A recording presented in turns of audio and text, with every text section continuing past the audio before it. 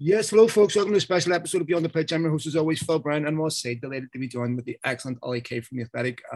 Always great to have Ollie back. I try not to be a nuisance to him, but it's great to have him here. Ollie, how you doing, mate? Yeah, very good. Thank you. Nice to speak to you. Yes, mate. Brilliant to have you back. Ollie, so much to talk about. First thing I want to start with is the situation at Everton with Frank Lampard, because lots of debate about whether Lampard actually deserved the job, whether he should have got the job or not. What's your take on the situation at Everton and Frank Lampard's credentials for that job? I think it's something that's quite divisive. I think to look at the job he did at Derby, you wouldn't normally get the Chelsea job on the back of that job. Let's be honest. You wouldn't normally get a sort of top half Premier League job on the back of that. And he probably got the opportunity at Derby because of his name. Mm-hmm.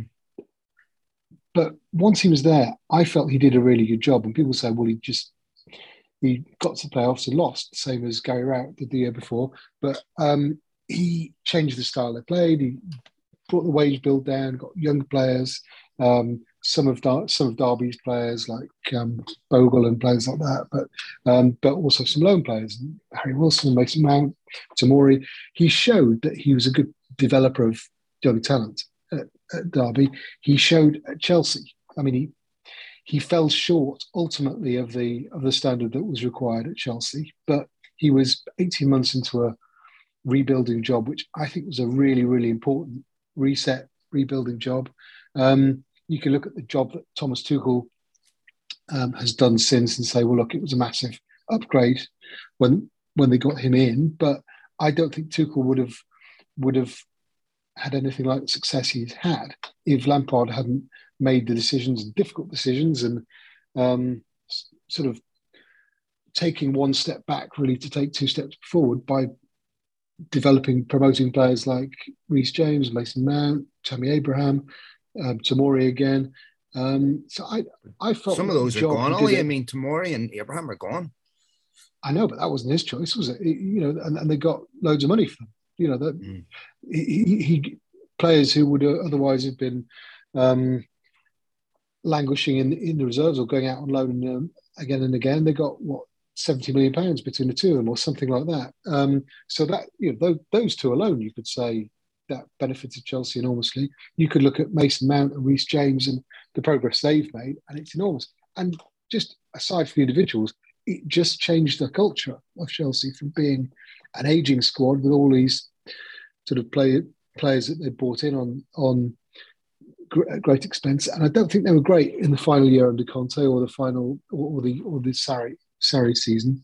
I felt it was a really important job that he did in terms of clearing a lot of the older players out, developing this new sort of identity around younger players. And look, I understand why people will say, well, he went to Chelsea and failed, but I don't think you can say he failed outright, because he succeeded with a large part of what he did. They were top of the league going into December that season, and he was out because results went sort of nosedived in the final 2 months, December, January. He was out because that's as long as you get for Chelsea. But so that's a very long way of saying I felt it was, I know of other clubs that were keen to talk to him and still admired the work he did at Chelsea and the work he did at Derby. And maybe his name helped in terms of that perception. But I also feel the job he did at Derby and at Everton was creditable and would make you more inclined to appoint him rather than less inclined.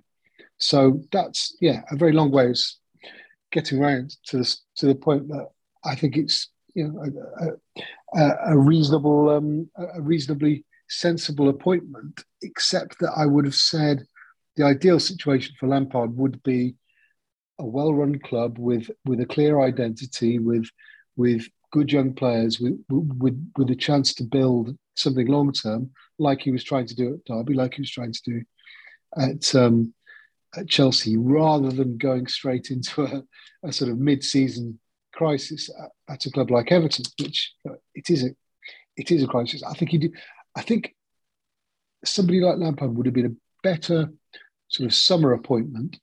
Mm.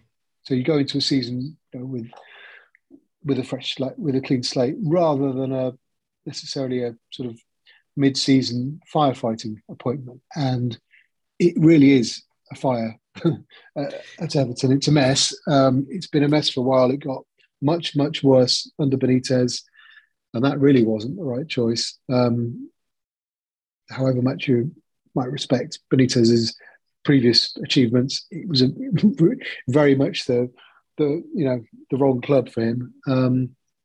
And it just got worse. And I think under Lampard, it has got a bit better. I would say there have been some real low points on Sunday at Palace, last week at Tottenham in the league. What was that, 5-0? But there have also been more encouraging performances of a type that I just didn't see happening under Benitez. So I would say they had more chance of staying up under Lampard than I do under Benitez. That's almost my question is, when you're in a dogfight, the one that Everton are in, is it smart to appoint Lampard when in reality what they may have needed, I hate to use this term, but an interim manager, a guy that's a perfectionist, someone that understands how to keep a club up. And we know in England we have managers that get these jobs and they get them about the same time. They get them around in January when clubs are in trouble, and you get a specialist in, keeps you up, then you rebuild in the summer. Does Lampard really have the experience? Because, Ollie, as you know, the bottom five is a whole different league than the top five. I mean, and what's required at that level to keep players to have their confidence, it's just a whole different job. And to get them to believe in you and trust you. Is Lampard, could he get sacked before the end of the season if Everton fall into the bottom three? Well, I think it's really hard to second guess an owner like Moshiri, who has just been incredibly impulsive and short-sighted the whole time. I mean, he's sort of changed his mind with the wind. He went into the January transfer window being sort of squarely behind Benitez and absolutely insisting there was, I mean, he basically allowed his director of football, Marcel Brands, to leave because he backed Benitez ahead of him. He allowed Lucas Digne to leave because he backed Benitez. He got two very young fullbacks at considerable expense, really, in January. On, I think, Benitez's say-so. And then a couple of weeks later, they lose a game badly at Norwich and they sack it. And I don't think that was ever the right appointment. But I just think it just showed how utterly erratic Moshiri is as an owner, that there's no plan. So to turn around sort of mid-January and say, right, we're going in a different direction, and then to look at different coaches and Vitor Pereira and Lampard and a couple of others that they looked at. I mean, it wasn't really a time to start a new evolution, start a new project, really, because of the situation they were in, which has actually got worse in some ways, although I think they've won 2 of the league games since then, and as well as a couple in the FA Cup. But the situation's got worse because Burnley have won a few games, Norwich have won a few games, Watford have won a few games, Newcastle have certainly won a few games, Leeds have won a few games. So the situation has got worse, and that's not Lampard's fault. There has been a small upturn in Everton's trajectory, but I take the point that what they really need here is somebody who's an experienced, reputed firefighter. But they got Sam Allardyce in. What was it, 4 years ago now? He kept them up. Well, look, this was November, I think, or late November when they appointed him. They were in some danger because they'd had a really bad start to the season, but he stabilised them almost immediately, and it all felt like a kind of he just felt like an interim rather than a firefighter in the end. And then they got Marco Silva in, and they've just flitted really from one model to the next, or one type of manager to the next. And Lampard probably felt like a change of direction. Was likely to get something, turn to younger players. They've got some very good younger players. So I can understand it. I totally understand it. But yeah, I do. I think the way I described it on the Athletic is that it was a gamble really for both parties. Gamble for Everton because Lampard hadn't done that kind of job before, and a gamble for Lampard because there was a real risk that it could go wrong, and that a promising managerial career could be sort of irreparably damaged by being unable to sort of solve the problems that Champions League winning manager like Rafa Benitez wasn't able to solve. So a gamble, but I do think Everton are more likely to stay up than they were had they kept drifting under Benitez. Let me ask you about Eddie Howe, because Gareth Southgate was pressured earlier in the week. You heard of Louis van Gaal's comments yesterday about FIFA having a World Cup in Qatar. Credit to Gareth Southgate because he didn't sidestep the issue. He rightfully talked about human rights issues. And then you've got Eddie Howe being criticised because he's rolling out them sticking to football. In some slight sense, and this is very slight, I sympathise with him because truthfully, the authorities shouldn't allow the takeover and to have a manager put in this situation. But at the same time, he still has to hold the hands up for who he works for and admit that there's serious questions to be asked here. In the current climate with everything that's going on with Ukraine, how long can Eddie Howe get away with this? I think it's a really difficult question. I mean, instinctively, yes, he has an. Well, look. First of all, I would say journalists have an obligation and a duty and a right. If you don't think they have an obligation or duty, you must also say they do have a right to ask about these issues. And people could turn around and say, well, what about this? What about that? What about other clubs' sponsorship deals in Saudi Arabia or elsewhere? Yes. And I think these are really valid questions that I've raised them myself. But people have a right to ask the manager of a Saudi-owned club, and when it's clearly 80% state-owned, people do have the right to ask those questions.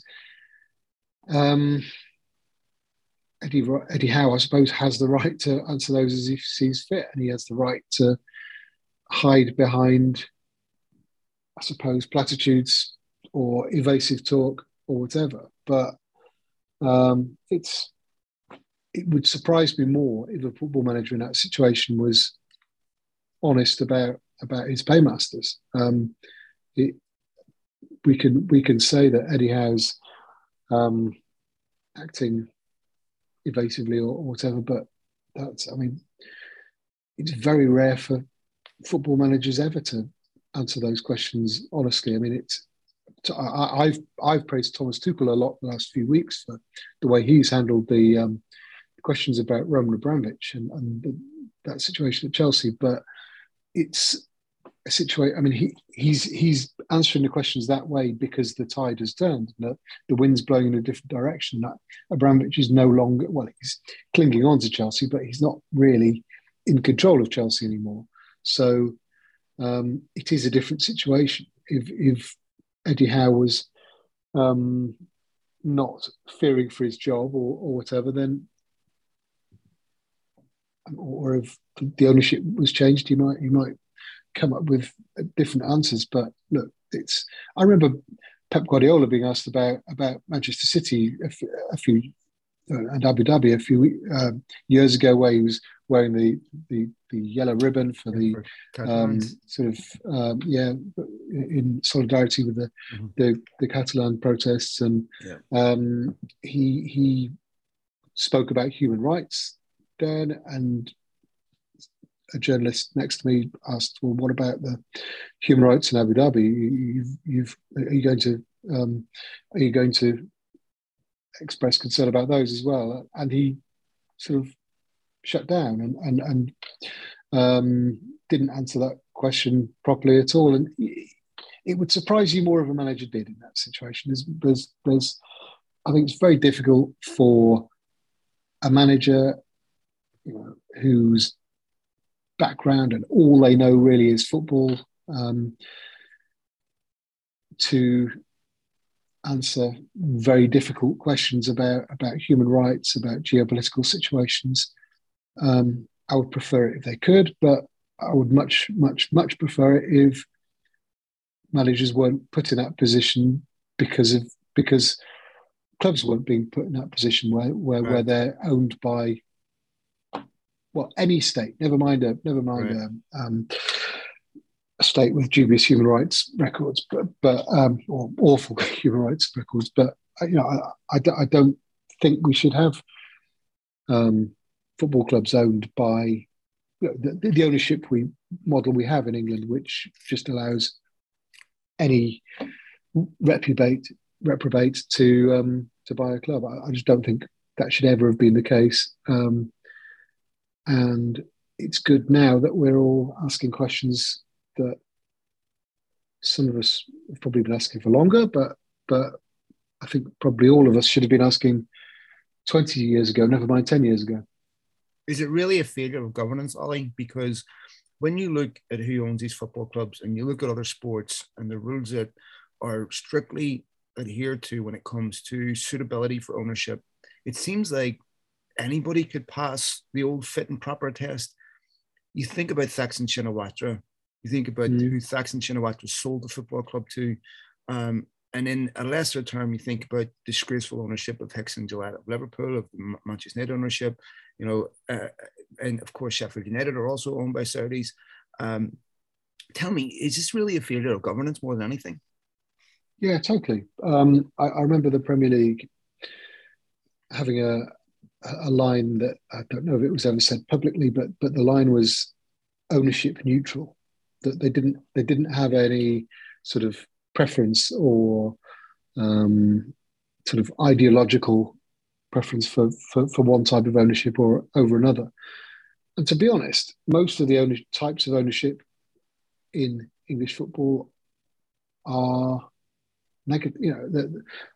I don't think many of the ownership models are terribly healthy. You can say Roman Abramovich has been a brilliant owner for Chelsea, but owner of Chelsea. But I wouldn't say he's my idea of what an owner should be. Abu Dhabi have been brilliant for Manchester City. Qatar Sports Investments have been brilliant for PSG, but often when people are just pumping money in almost indiscriminately, it's for reasons other than altruism. It's not because they love this club. It's because there's a wider aim. Abramovich's objectives were never. I think it's really hard to define them, but they were never about Chelsea, were they? They were never about loving football, or I think it was about embedding himself in Western society, both to sort of strengthen him or make him a safe person in the eyes of Western society, and make him a sort of a valuable person in the eyes of the Kremlin. I think that would be my interpretation of what Abramovich's aims were. I think I would look at the Sheikh Mansour takeover of Manchester City and the Saudi takeover at Newcastle and the Qatari takeover of PSG and say it's about making Manchester City, Newcastle and PSG pawns in a political game or geopolitical game, and they're serving a much greater strategic purpose than them just wanting to see a team run well. And it's quite galling when the guys that own those clubs have actually done a really good job, whereas you look at some people who have bought football clubs with the right intentions, the right motives, and done a pretty terrible job. because they've let the heart rule their head. And you've seen, and then you've got the other category again, which we've talked about ad nauseum in the past, which is the sort of Glazer type, Stan Kroenke type owner. I'd say Fenway Sports Group, even though they've been good for Liverpool, where it is clearly 100% about making money. It's 100% an unemotional investment. So I don't really like any of those ownership models that I mentioned. I don't like Mike Ashley running Newcastle United badly when it's just a sort of just another company in his portfolio, and he's more interested in promoting his sports retail empire. I don't really like many of the ownership models or ownerships in the Premier League.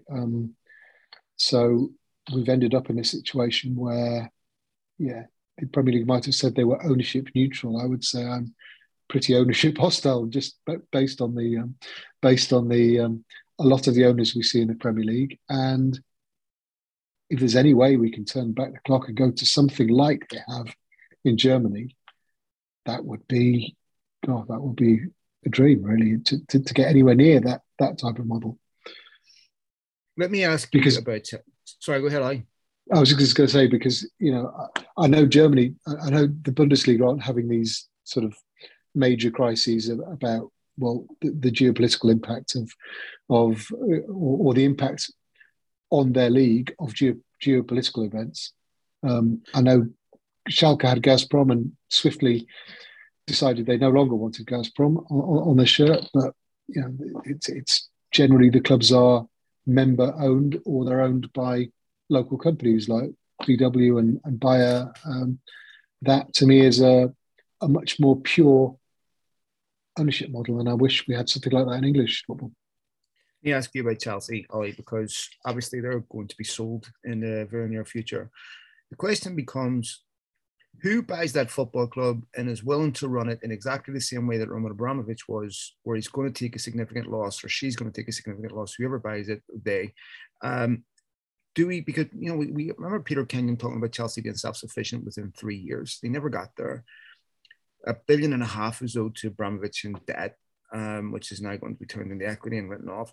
How does anyone come into that football club, run it the way it's been run, and accept taking a big loss? Or are we going to see Chelsea cut their cloth accordingly? I think, given the type of investors that are circling, and given that it's generally American owners. American owners are generally very much more based on self-sustainability, which I think is good, but they're also sort of quite unemotionally business-like, which can sometimes be bad. I think you would hope, if you're a Chelsea fan, you would hope it's somebody who would be less, somebody who would care more than the Glazers, if I put it that way. Someone who would put even if they weren't going to put money into the club, they wouldn't take it out the way the Glazers have. So yeah, I don't think they'll get anybody that will run the club the way Abramovich did. I don't think that at all. But I also don't think Abramovich I'll say most of the last 8-9 years, something like that, maybe most of the last decade, the FFP era, he hasn't run it quite the way he had done in the past. It had been, I mean, look, it makes a loss a lot of years, but they have become one of the biggest clubs in the world. Whether people like to say that or not, I think they're eighth in the Deloitte Money League, which or that was the case in 2020. The league which or the league table which shows clubs by revenue. I think they're quite a long way below Man City and PSG in 6th and 7th. But in terms of I mean, you can look at Chelsea's commercial deals and say that these are just because it's a big brand now. You can't necessarily say that about Manchester City and PSG. It does look, because of the size of, you know, the way their commercial revenue has grown under those ownerships, and the way with sponsorship deals from those ownerships. It's fair to say, I think, that those commercial revenues look a little bit more than they naturally would be. Whereas, so if you look at it that way, Chelsea have probably got the, I don't know, sixth, seventh highest commercial revenue. They are a big club these days. They've got fans all over the world, a lot of fans. They've got a stadium which they've filled pretty much every game for the last 15 years, and they need to expand. That's more of a problem than anything else. So it's a club that I think you could run it sustainably, and it would do very well. If they need to sell a few players, well, they've got this enormous squad. They've got all these players on loan. They've got exciting young players that people want to pay money for. They do, you know, they're doing well in the Champions League yet again. They're going to make a lot of money from that. The stadium is a concern because it's going to cost a lot of money to do anything, whether it's redevelop or build a new one. But I don't see Chelsea falling away from the sort of top four, top six clubs in the Premier League. I really don't.